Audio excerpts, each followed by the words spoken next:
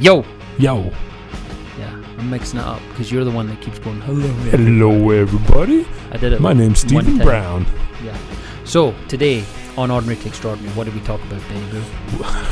We talked about intersections in life, change, Transition point. transition, Growth. Development. just a bunch of buzzwords. Yeah. But we actually got a little more in depth. I shared some personal stuff. The decoupling process. Decoupling process, yeah. Lots of metaphors today, including traffic metaphors. We had some fun with that. Yeah, just don't swerve into a wall and crash. And I don't think Ben or I disagreed with each other once today, and we didn't Ooh. say fuck you to each other once either. You might be right. This might be our most pleasant and We got it all out on intellectual honesty. intellectual honesty was fun. So intersections, transition points, here's a Change. discussion on that. Episode 120 something. Something. It might be maybe 130. Not almost. yet, I don't think. Yeah, we're not far off, but close. We're like 5 off. So, yeah. So there we go. On to the episode.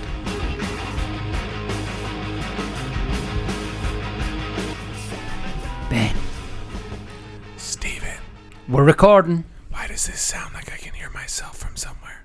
You probably can hear yourself from somewhere. Ben forgot to book the room we normally use again, so we're in a strange room.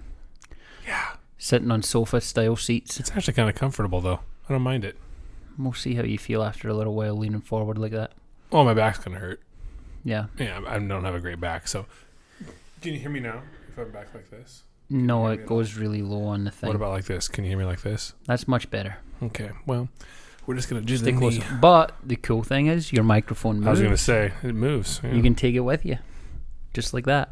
Yep, watch. I thought it was going to fall off the table. That would have been awesome. It just unclips and falls, hits your computer. Yeah. Sound gets mixed up on the mixing board, but... So, if you hear background noises today, it's because Ben fucked up and did not book the room.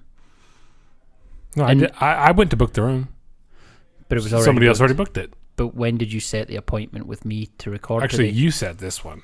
Yeah, but it was weeks and weeks Actually, ago. I might have said this one. I Yeah. don't even know. Anyway, Steven pretends like it matters. We have like 15 rooms at this place. yeah. But to cut a long story short, different room, and hopefully we still sound good. And if Well, we'll not, find out. it's not my fault for a change. It's Ben's. If it is, it's because the levels are off if we don't sound good. The levels are good. I listened in the headphones. Okay.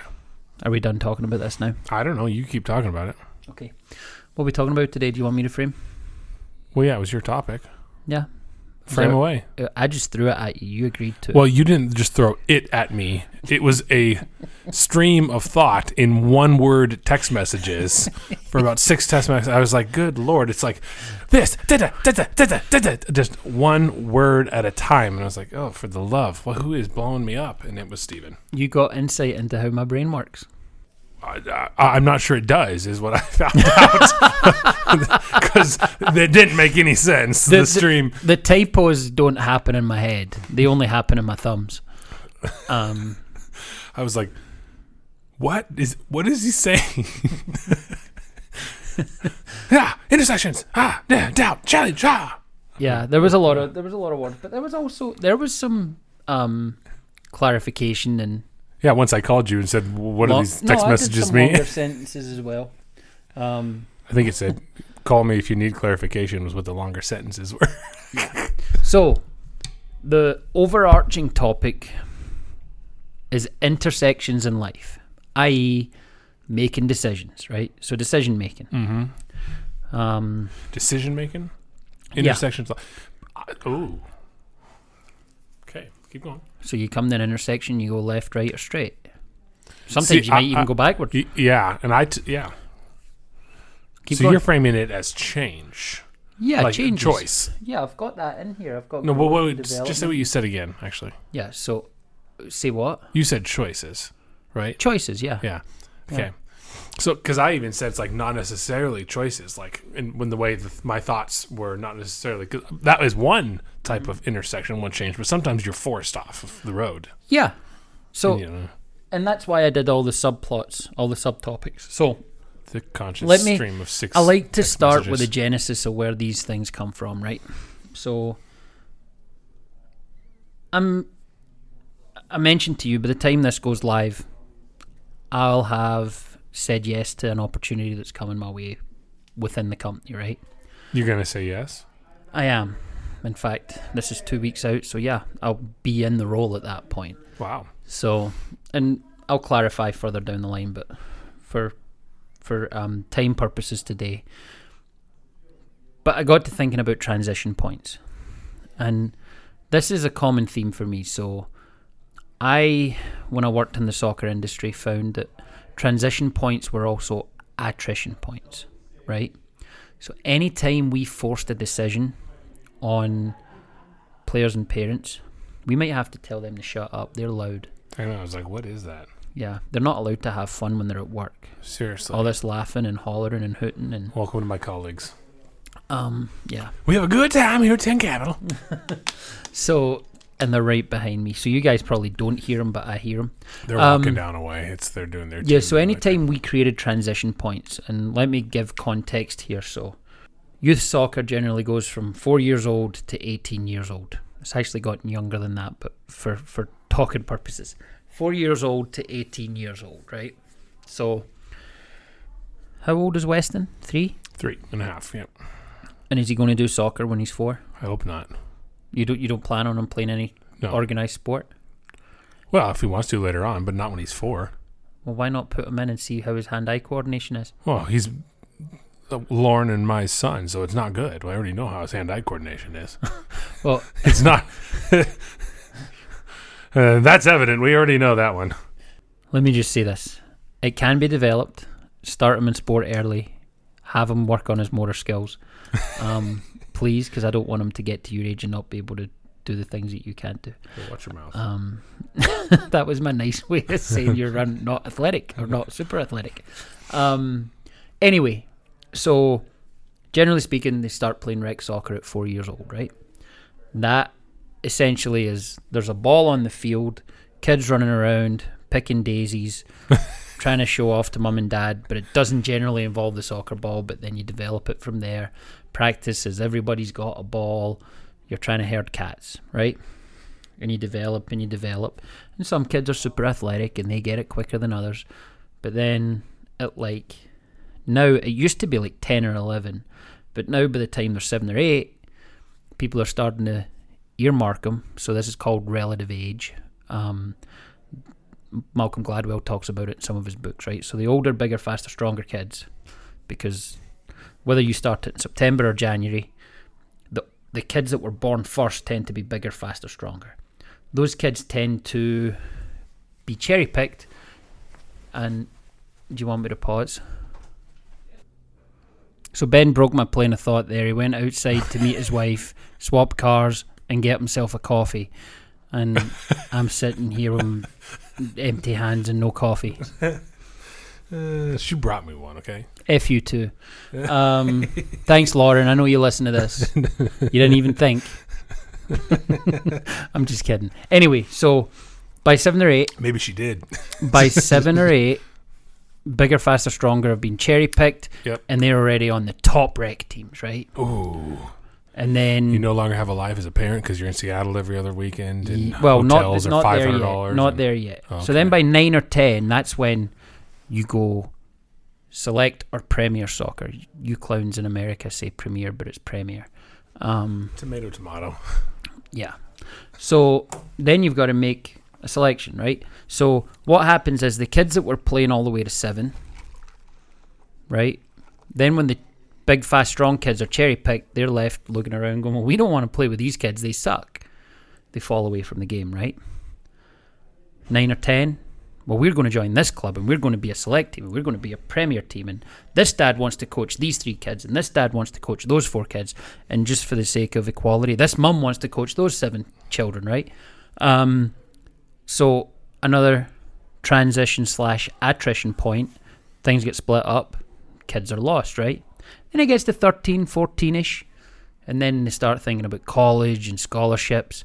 So then the cream of the crop rises again, and they end up all at one club, and the kids that were playing with the good kids that aren't quite as good, they're like, well, I don't want to play if we can't compete, so then they fall away again. So, to cut a long story short, every time there's a transition point where people have to make a choice, there's attrition. and kids fall away. So instead of having, let's say, 10,000 kids playing the sport, by the time they get to 14, now you're looking around, you're going, okay, so now we had 10,000 when they were 5, but we've essentially scared them off with choices and transition points to where there's only 2,000 or 2,500 or whatever it is. Just because they're people that were no longer on their team or... Well, some of it's that. Like they don't some just of it's form their own we non-select force team. decisions, so we complicate it, right?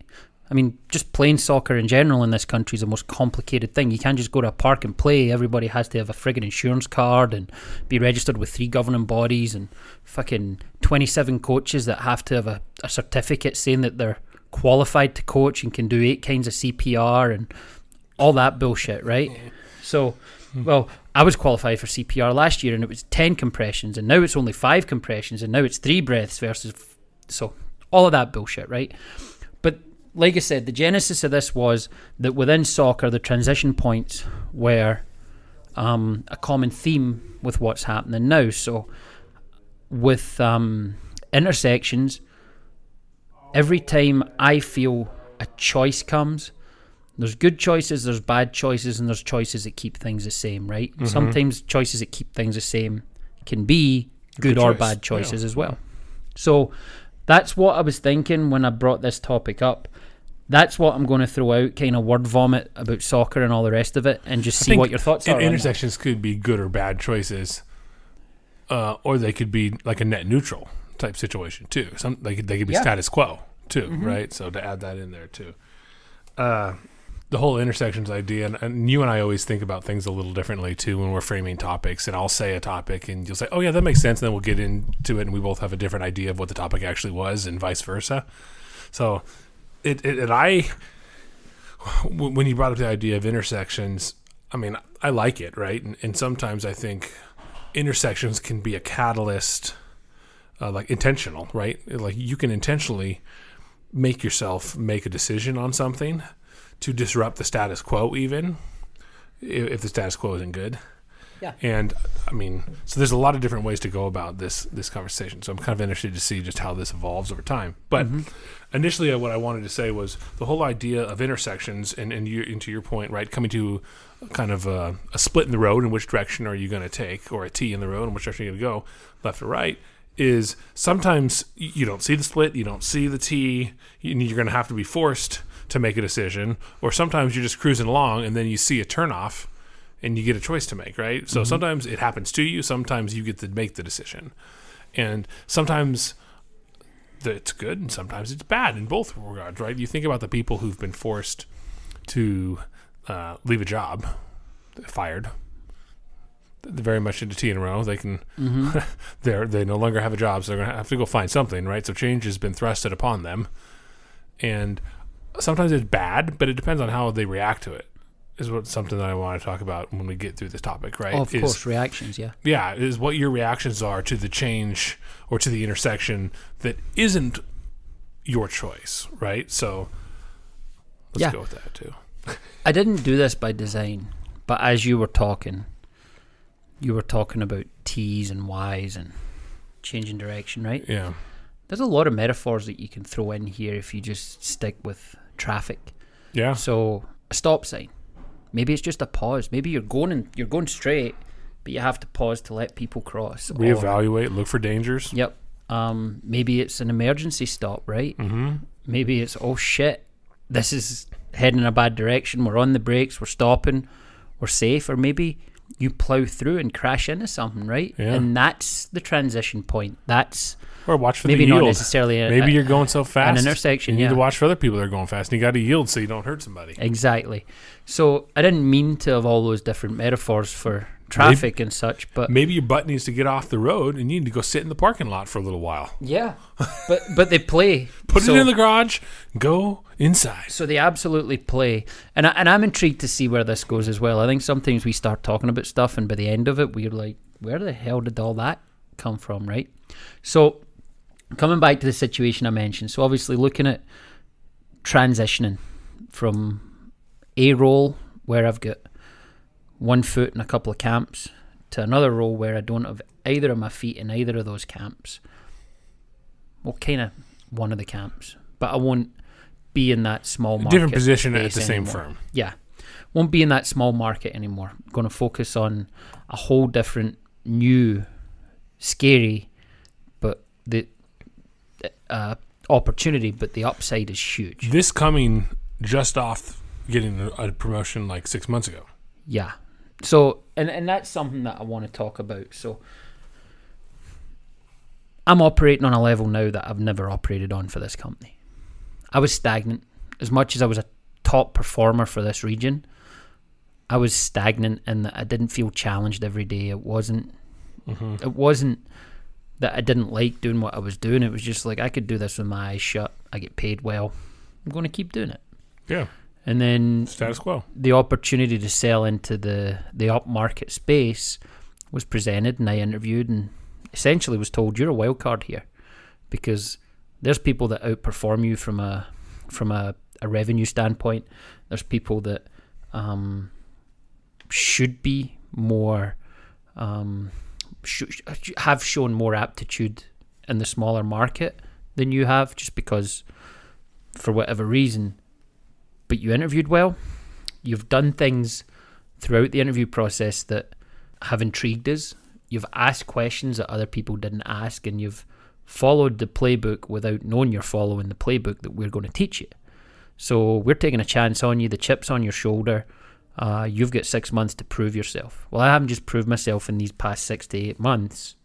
I've literally blown it up. So for reference, and this isn't braggy. I hope this doesn't seem braggy. Oh, you're totally braggy. In the first 4 months of the year, I did what I did in my record year for Heartland in 4 months. Yeah, that's great. In terms of revenue. And it hasn't gone unnoticed. Lots of heads are turned throughout the company, and within the team that I'm on for the upmarket selling, people are starting to notice and go, oh shit, this guy's for real. What can we do to keep challenging him, kind of thing? Because obviously we awoke something in him by giving him this challenge. He's risen to it. We want to keep the chip on his shoulder. Well, let's do this beta program where we're going to move into an area we've never been and keep it fresh and interesting, and let's go in that direction. So that's where I'm at just now. So I'm in a transition point. And what's going to happen here in the next couple of weeks at an accelerated pace is a decoupling process. So I have people that directly report to me. I have direct managers who don't... People that directly report to you, not necessarily clients, but folks at No, Heartland, people that do employees. what I do, Yeah. but they report to me. Yeah. I have my direct boss, his direct boss, and his direct boss, who want the best for me. And this is where, here's an interesting concept. Selective advocacy. So all three have advocated for me at certain times, avidly. But I found out today, I've had some pretty grown-up conversations here in the last few days, because nobody wants to lose my production for their region, right? So we've got local guy overseas, Washington, Montana, or Eastern Washington, Idaho, Montana. We've got regional guy who oversees essentially the West Coast, and then senior regional guy who oversees the left side of the country, the whole left side of the country from like Chicago left. Two have been great advocates and proponents and, hey, we want what's best for you. And one essentially played defense to the point that advocated that I not be selected for this. So from a decoupling standpoint, I've got some awkward conversations to have. I also have to, from feeling obligated, I don't want to just abandon the two people that report directly to me. I'm going to make sure they're good, whether it's on an official or an unofficial basis. So I'm in negotiations just now to say, hey, look, I know we don't want 1 foot in each camp, but this foot has to stay here until such time as they're sufficient on their own. So that's, I know when I said decoupling process to you, you were like, wait, what? How does that work? But that's what I meant by that. So I'm going I through... called it the breaking up process. Yeah, and it's not a breakup per se, because I'm still going to be... Not in a negative connotation. Yeah. So, but it is breaking up. I mean, it's a shifting of duties. How do you shift duties from one individual to another, right? It's just whenever there's a change up in somebody's role, if somebody's going to step in, they're going to take over Steven's role at Heartland. Whenever we have a change in, the client manager, they got to learn the new systems. There's a learning curve associated with it, and there's some hand holding that needs to be be done, right? And so you're talking about the hand-holding component of hand-holding some of these people that were under you in terms of that you were helping grow their book and helping them learn some of the sales tactics and principles behind the business, right? So, and you're just not wanting to send them off to somebody else at this point, or well, maybe there isn't anybody else. Well, to send them to there are people that can do the job, but, and again, not to be braggy, there aren't any more me's. So not only was I doing the job at a high level, I was also managing at a high level and making sure that others were doing the job better than they could on their own. So, like I said, that's what I mean by the decoupling process. I don't want anybody to feel like they're abandoned, and I've got a responsibility to those people. I hired them, I've put time and effort into them, and I don't want that just to, when I step aside, for that to go to shit, you know? So there's that part. But essentially there's multiple transition points here for me, and that's why I'm at this intersection where obviously you and I have talked here on the podcast about the fact that I want to move, right? Mm-hmm.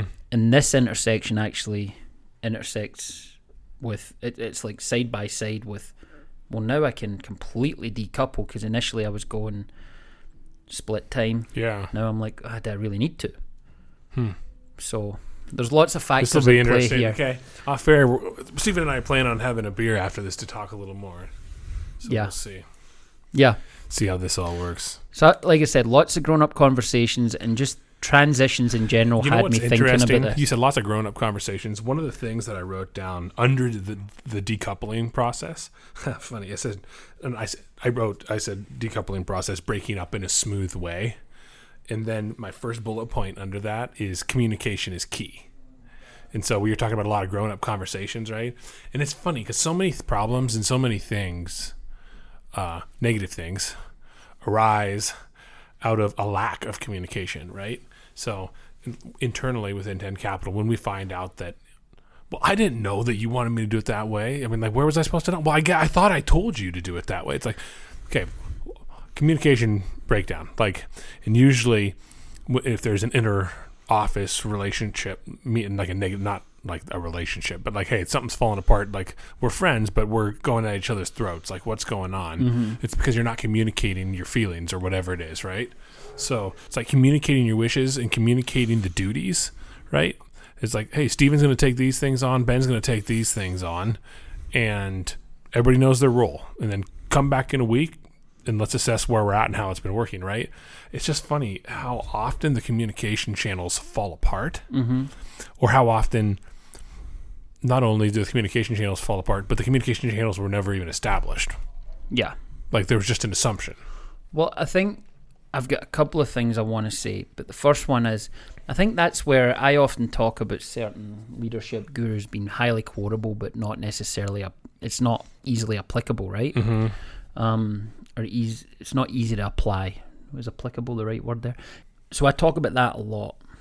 And the reason I do it is, I think so many people read leadership books or listen to someone speak, and all of a sudden it's like, okay, like for instance, the quote, don't show someone how to do something, tell them what you need them to do and let them figure it out, kind of thing, right? Let them surprise you.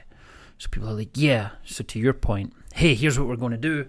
Everybody go, break team, boo, woo, right? Everybody feels good, runs off to their office, and then they're sitting in their office and they're like, fuck, I don't know, like, where do we start? And the person in the next office is doing the same thing, and they're like, well, I don't want to be the asshole that sends a message going, I know we just met about this and we rah-rah'd it. Yeah. But what are we doing? What was my part in this? Right? And I think then they convene and the project hasn't truly started or isn't getting off the ground at this pace it should, because to your point, it wasn't clearly communicated. Realistic expectations of here's what everybody's going to do and when they're going to do it. Well, and even if it's not here's what everybody's going to do, it's at least in the expectation of here's where I want step one to be. Mm-hmm. Like, here's step one, this is what I want, and I want it done by this time period, and I want you guys to get together to collaborate to decide who's going to tackle what within it over the next week, and come back in a week at our next meeting, and we're going to have an update on it, and then we'll go to step two. And then so many offices claim they have an open door policy, but they don't, because things like that fester. Yeah. And people go, like I said, the door might be open, but they don't want to look like, to your point, exactly. They want us to be the guy who sends the email asking where do they start. And that's where, again, true leadership is people checking back in and saying, hey, are we clear? Are we still good? and so, Well, yeah. You know what's interesting? I'd say true leadership, but even just like responsibility in general, not on the leader's part, but on the whole team's part, right? It's like, if you don't understand, there's no reason why you can't go into, like, I mean, in our office internally, even, like, there'll be times when something comes up in a client relationship where I don't understand, like, hey, I'm not too well versed in this particular product. Dave, can you help me understand this a little more? Like, it doesn't mean that you're any less because you didn't understand exactly what's going on, or vice versa, So, I don't know. I would see those as opportunities to learn, right? To go in and show yourself, prove yourself, to take some responsibility and become the leader of even your micro group, your little group that you're working in. Yeah, I love that. So, sticking with transitions and intersections, I'm going to say this because, again, we're a few weeks out on this. So by the time this goes live, and I might have to hold it for a week, worst case, by the time this goes live, everything should be official. But I haven't been able to have the conversations that I want to have. With your clients and stuff? Not my clients, with colleagues. So full non-disclosure situation, like, can't discuss what I know, i.e. James Bond need-to-know basis. I know, a few other people know. And yesterday, I had a few awkward phone calls. So you're not violating an NDA right now? No, I'm talking high level, like, not saying what it is, how it is, what direction I'm going in. But essentially, I had a few awkward phone calls yesterday because, big company, rumours, people talk that shouldn't talk. Some people overshare. I haven't overshared to this point, and got some awkward phone calls yesterday from people going, hey, I'm hearing X, Y, and Z. And I'm like, I can't talk about it. I want to tell you. I want to be transparent because I'm a pretty transparent guy, right? Yeah. Shoot from the hip. But literally, I'll shoot myself in the foot as opposed to shooting from the hip to somebody else if I open my mouth at this point and tell you what's going on. I can confirm that what you're telling me is nonsense, and that's not what's been represented to me. This opportunity, that there is an opportunity, but I can't tell you the specifics. I can't even say, here's what it is generally. Like, it's super hush-hush, right? Just say, we'll talk in a few weeks. Yeah, but these are people that I talk to daily, and they're agitated, and even had a follow-up phone call with one this morning saying, hey, what did you find out? And I'm like, well, I know you've got a call in an hour with a person who should shed some light on it, and you've got another call tomorrow. And I think he was a bit surprised that I had insight into his calendar and who he was talking to. So obviously I'm at advanced stages of the negotiating process. At this point, I really want to tell you, but I'm not allowed to. So have those calls. I promise there's nothing sinister or shady going on my end. It's just, for me, I've been told, keep this in confidence. I'm going to keep it in confidence, yeah. So one of the conversations that I haven't had is with my direct manager here in town, and I can't have it because it's super need-to-know basis, and he's not James Bond level. I know that I'm just trying to be funny with that, but James Bond need-to-know basis, it's from a movie. So, not the James Bond movies, it's like a funny movie. Anyway. Okay, back to the topic. So, but what... You're going all over. No, where I'm going with this, and I know I'm kind of all over the place because, again, I'm trying not to incriminate myself. Where I'm going with this is that at those transition points, difficult discussions are going to happen, and you're not able to always set realistic expectations for people until after the fact, until you know which direction you're going. Does that make sense? Yes and no. You're not able to set realistic expectations for people until, after the fact, until you have further clarity, which, yeah, that makes sense. But with regard to this is pertaining to your direction. So what expectations would you be setting for somebody? What do you mean? I mean, what do you mean what I mean? You're talking about you can't set realistic expectations for somebody until you have further clarity. It's like there is no real expectations that I see of anybody else in your situation with regard to your team regionally. Because if you'd be moving up to a different level, that you'd be detaching yourself from the region. I mean, they're still your clients. It's still your book. You'd either be selling your book or you'd be hiring someone to come in and run your book. No, what I'm saying is that some people are going to be blindsided just because I can't have any kind of conversation with them about it. So here's what's going to happen in that situation. Some people are going to be upset and they're going to be hurt. Mm-hmm. And they're going to take it personal, at least for a short period of time. Yep. But I think when they do a little introspective research and they think about it, it's like, well, yeah, you can't talk about, like, it's business, right? when people sit down and think about it, and this is something I was going to say earlier, when people sit down and think about it and they actually rationally think about it, it all starts to make a lot more sense. I was actually going to say this too. So, and when you're having these conversations with folks, right, it's important and this is for folks that are listening, if you are someone and you have a friend approaching you or a colleague approaching you about a transition or about a thing, like, show them grace a lot of the time too, right? Because if they're approaching you, it's because they've made a decision or they're looking for your advice to make a decision, I would say too. So and don't be so selfish to want to hold them back. I think about this with regard to friends that we have that live locally, right? That might have a job opportunity out of state, which would pull them out of state. Selfishly, I don't want them to move out of state. I want them to stay here because they're my friends, right? But at the same time, it's like showing to your thing, what you said, they've been advocates for you, right? Showing that advocacy and that support of your friend in the job that they're going after. Full advocacy, not selective advocacy. Yeah, and it's like, hey, I'm really stoked for you. I'm bummed because I love you as a friend, and this is where I think as a leader in the region, hopefully your colleagues come at you with is like, love you as a friend, love you as a brother, buddy, whatever, not stoked to see you leave because I just enjoy your company. And yeah, of course I enjoy your production. But at the same time, because I love you as a friend and a brother, and we're still going to be friends, I want to see you succeed and I want to see you grow, right? So, I mean, coming at it from an attitude of love and grace at the end of it all, when you're the person on the receiving end of one of those transition conversations, I think is important too. And it's going to just make your life a heck of a lot easier.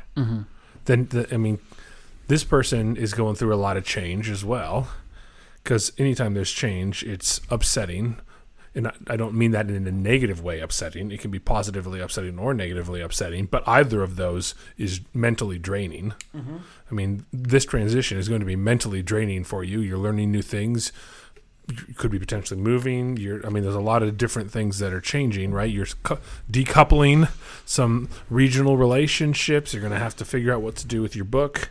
There's a lot of things that are happening that are just going to be mentally draining. So I think acknowledging that when you're the receiver of a conversation like this and saying like, hey, you know what? Like, I don't fully understand some of the things that you're doing. I don't even like some of the things you're doing, but you're a friend. I'm going to support you in the direction that you are going to go. If you think it's progress, then let's get after it. Yeah. So that leads me to the last two words I sent you. Do you remember what they were? Well, frick, you sent like 5 of them. So, I don't know. I probably wrote it down. Growth and development. Yeah, I did right. And you led right into it, right? So, from a growth standpoint, every transition, every it's like I'm just intersection, freaking putting the ball on the tee for you. Well, no, every intersection in life, every transition point is a chance to grow, right? Grow, learn, achieve, or develop yourself.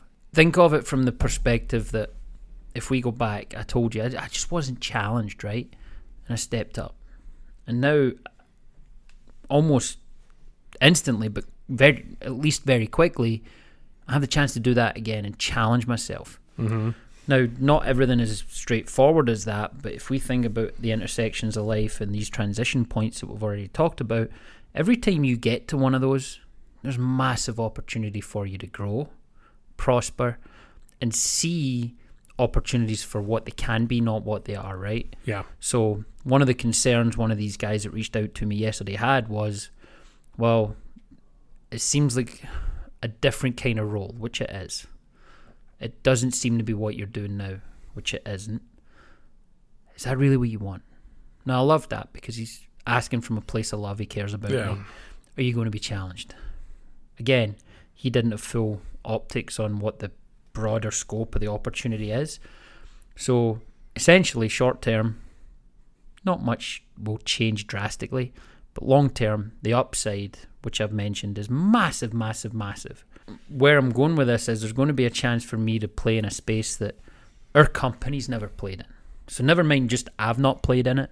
Our company hasn't been a player in the space that we're going. And that's exciting, right? That's change, that's development. And as a person, as a salesperson, as a leader, I'm obviously going to develop and grow into that. And that's what excites me because I'm seeing what it can be in a year or two versus what it is right now. I like it. So, I mean, the unknown can either be motivating or it can be crippling. And I think it depends on what your outlook is or how you want to see it. Like, and even with Intersection, there's a lot of this. I might have mentioned it off or I mentioned it on there to you. I can't remember, to be honest. But it's like you get to decide which one it's going to be. Mm-hmm. And even Lauren and I were talking about this, I think, when I was originally getting into finance. I'm like, even when there is the unknown, you can let it motivate you or you can let it cripple you. If you choose to let it motivate you and you fail, what's really the worst? I mean, you lose your job. You go back to doing what you were doing before. Mm-hmm. I mean, so I think a lot of it is framing it, right? It's like, this is how I do it. I go, I'm like, what's the worst thing that could happen? You know, and I go back to that worst thing that could happen, and then how likely is that? And I build upon it. Like, what are the steps of failure almost? This is kind of a weird way of doing this. Like, what are the steps of failure that could happen to me in this transition, you know?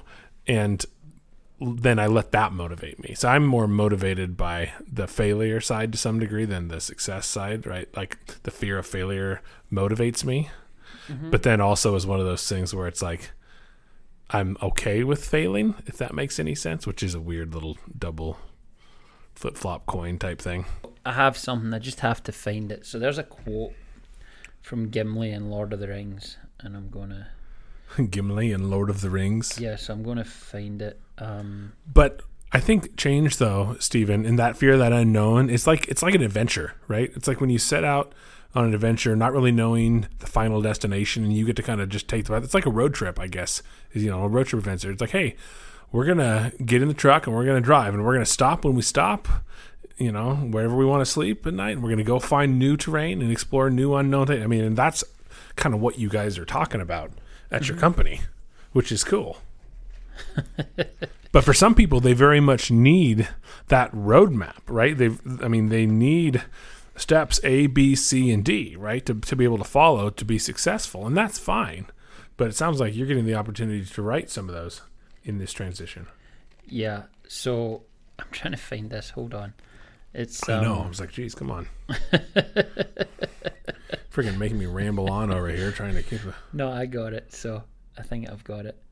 So there's a point in Lord of the Rings where they're putting together the fellowship, right? And I'm not all the way a geek. I just like that kind of thing, right? So he says, certainty of death, small chance of success.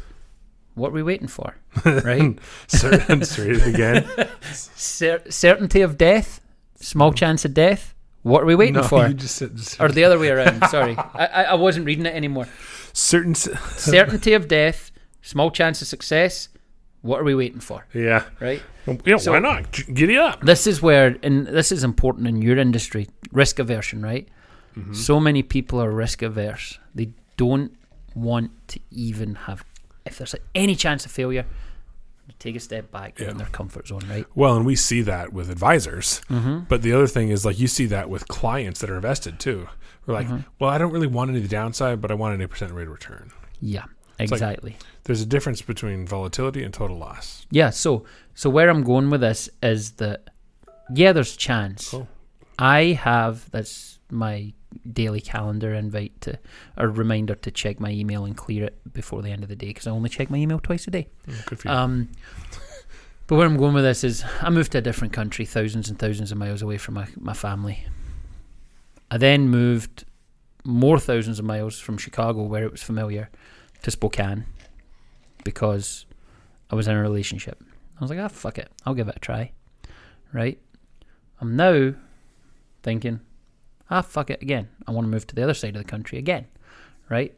So from a risk aversion standpoint, I don't avoid risk. I embrace risk, right?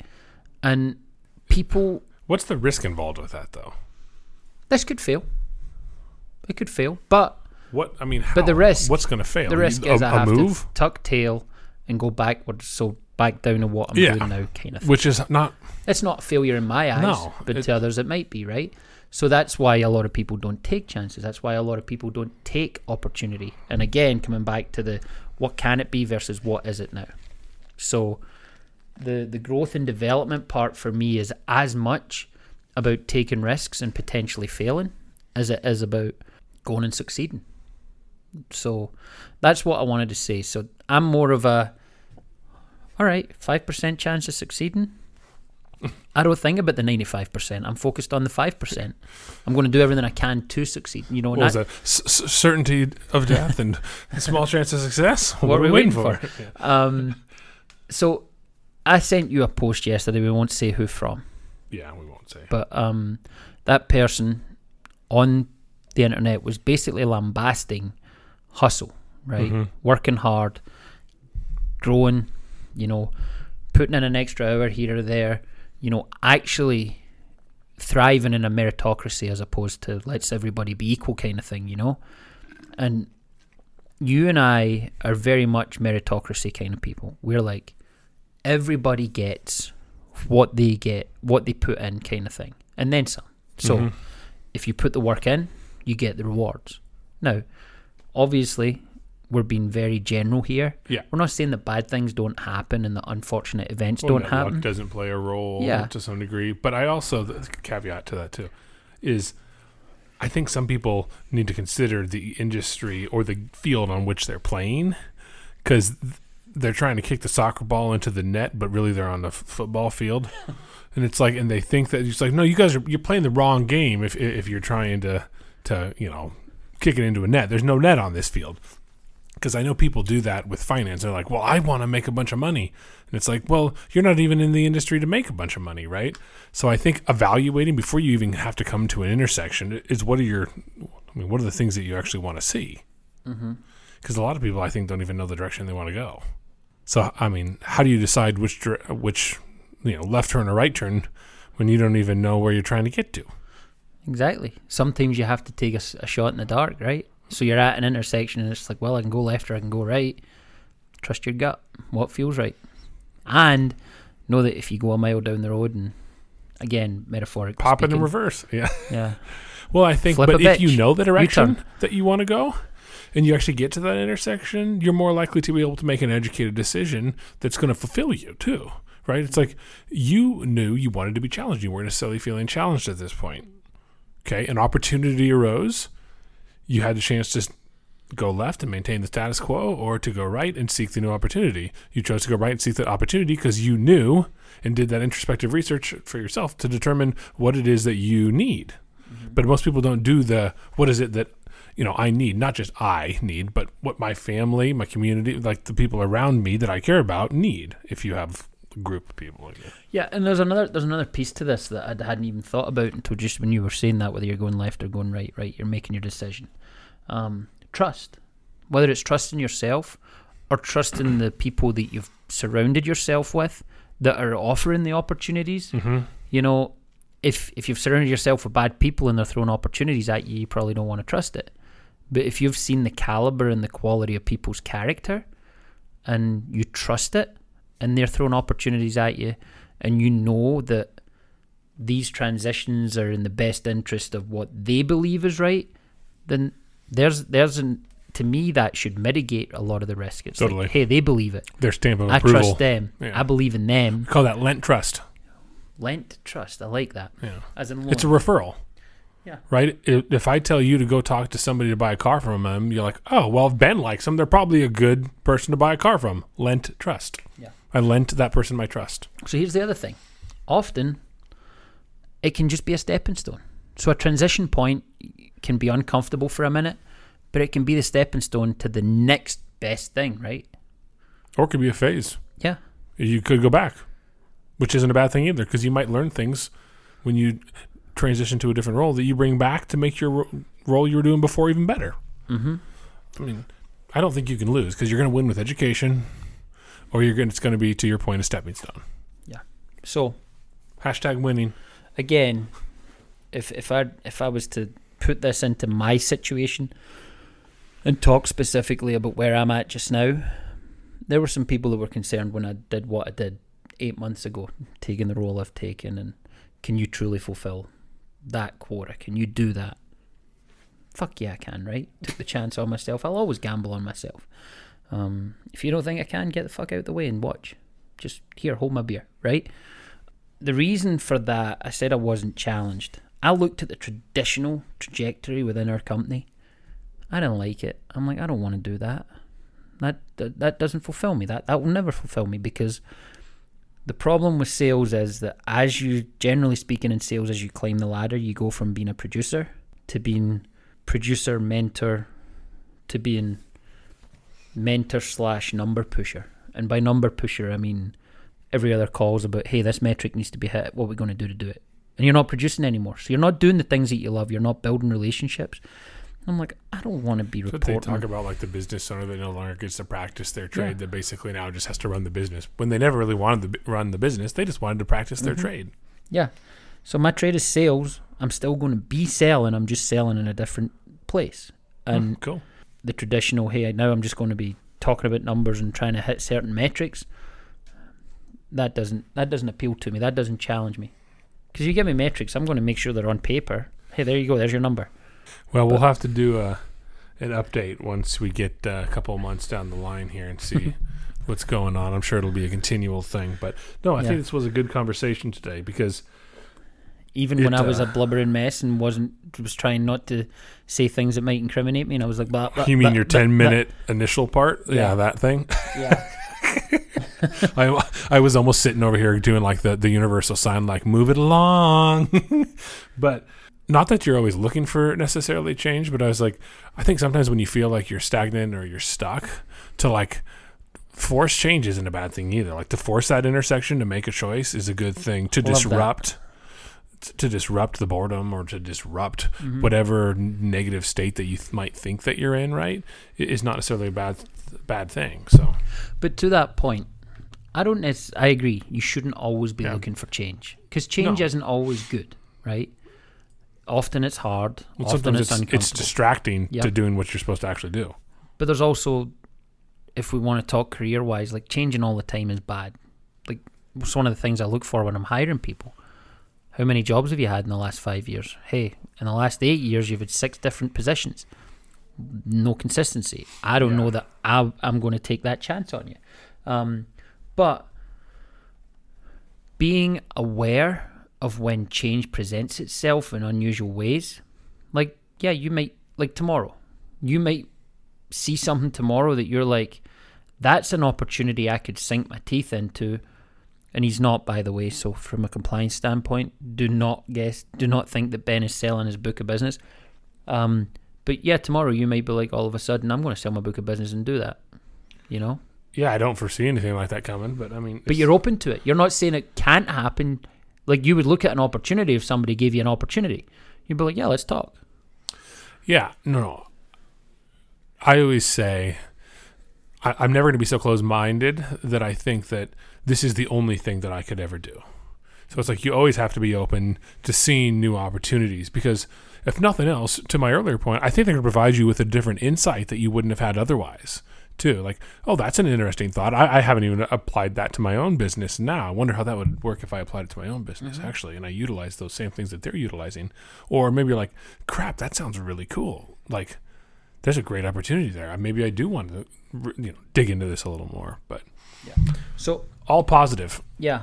So I want to do a quick update here. Hold on. We're getting to the end of our time too. So yeah, I had dinner with one of our listeners. Oh, nice. Who that is? Let me find it.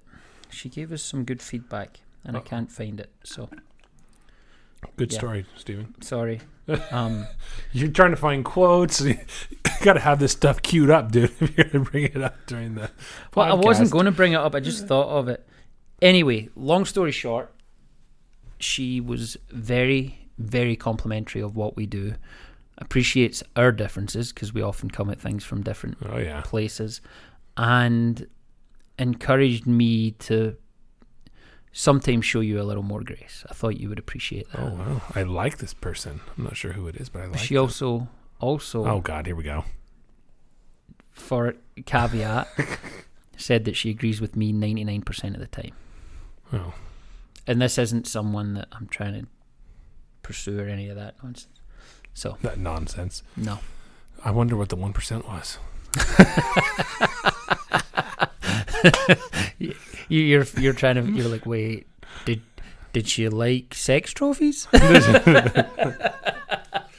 Which one was it? Yeah. But- Anyway, we appreciate you guys listening. Hopefully that was coherent when I was rambling a little bit, but trying to protect myself. Semi. And yeah, just when you come to these intersections in life, when you're faced with transition points, lean on the people around you. Lean on me. And make decisions when you're not strong. Based on what they could be versus what they are. I'll be your friend. Shut up, Ben. And don't always be risk averse. Anyway, Ben, you get anything to say before we go? Obviously, I'm not risk averse. I just sang on our podcast. Yeah, you should be risk averse when it comes to that.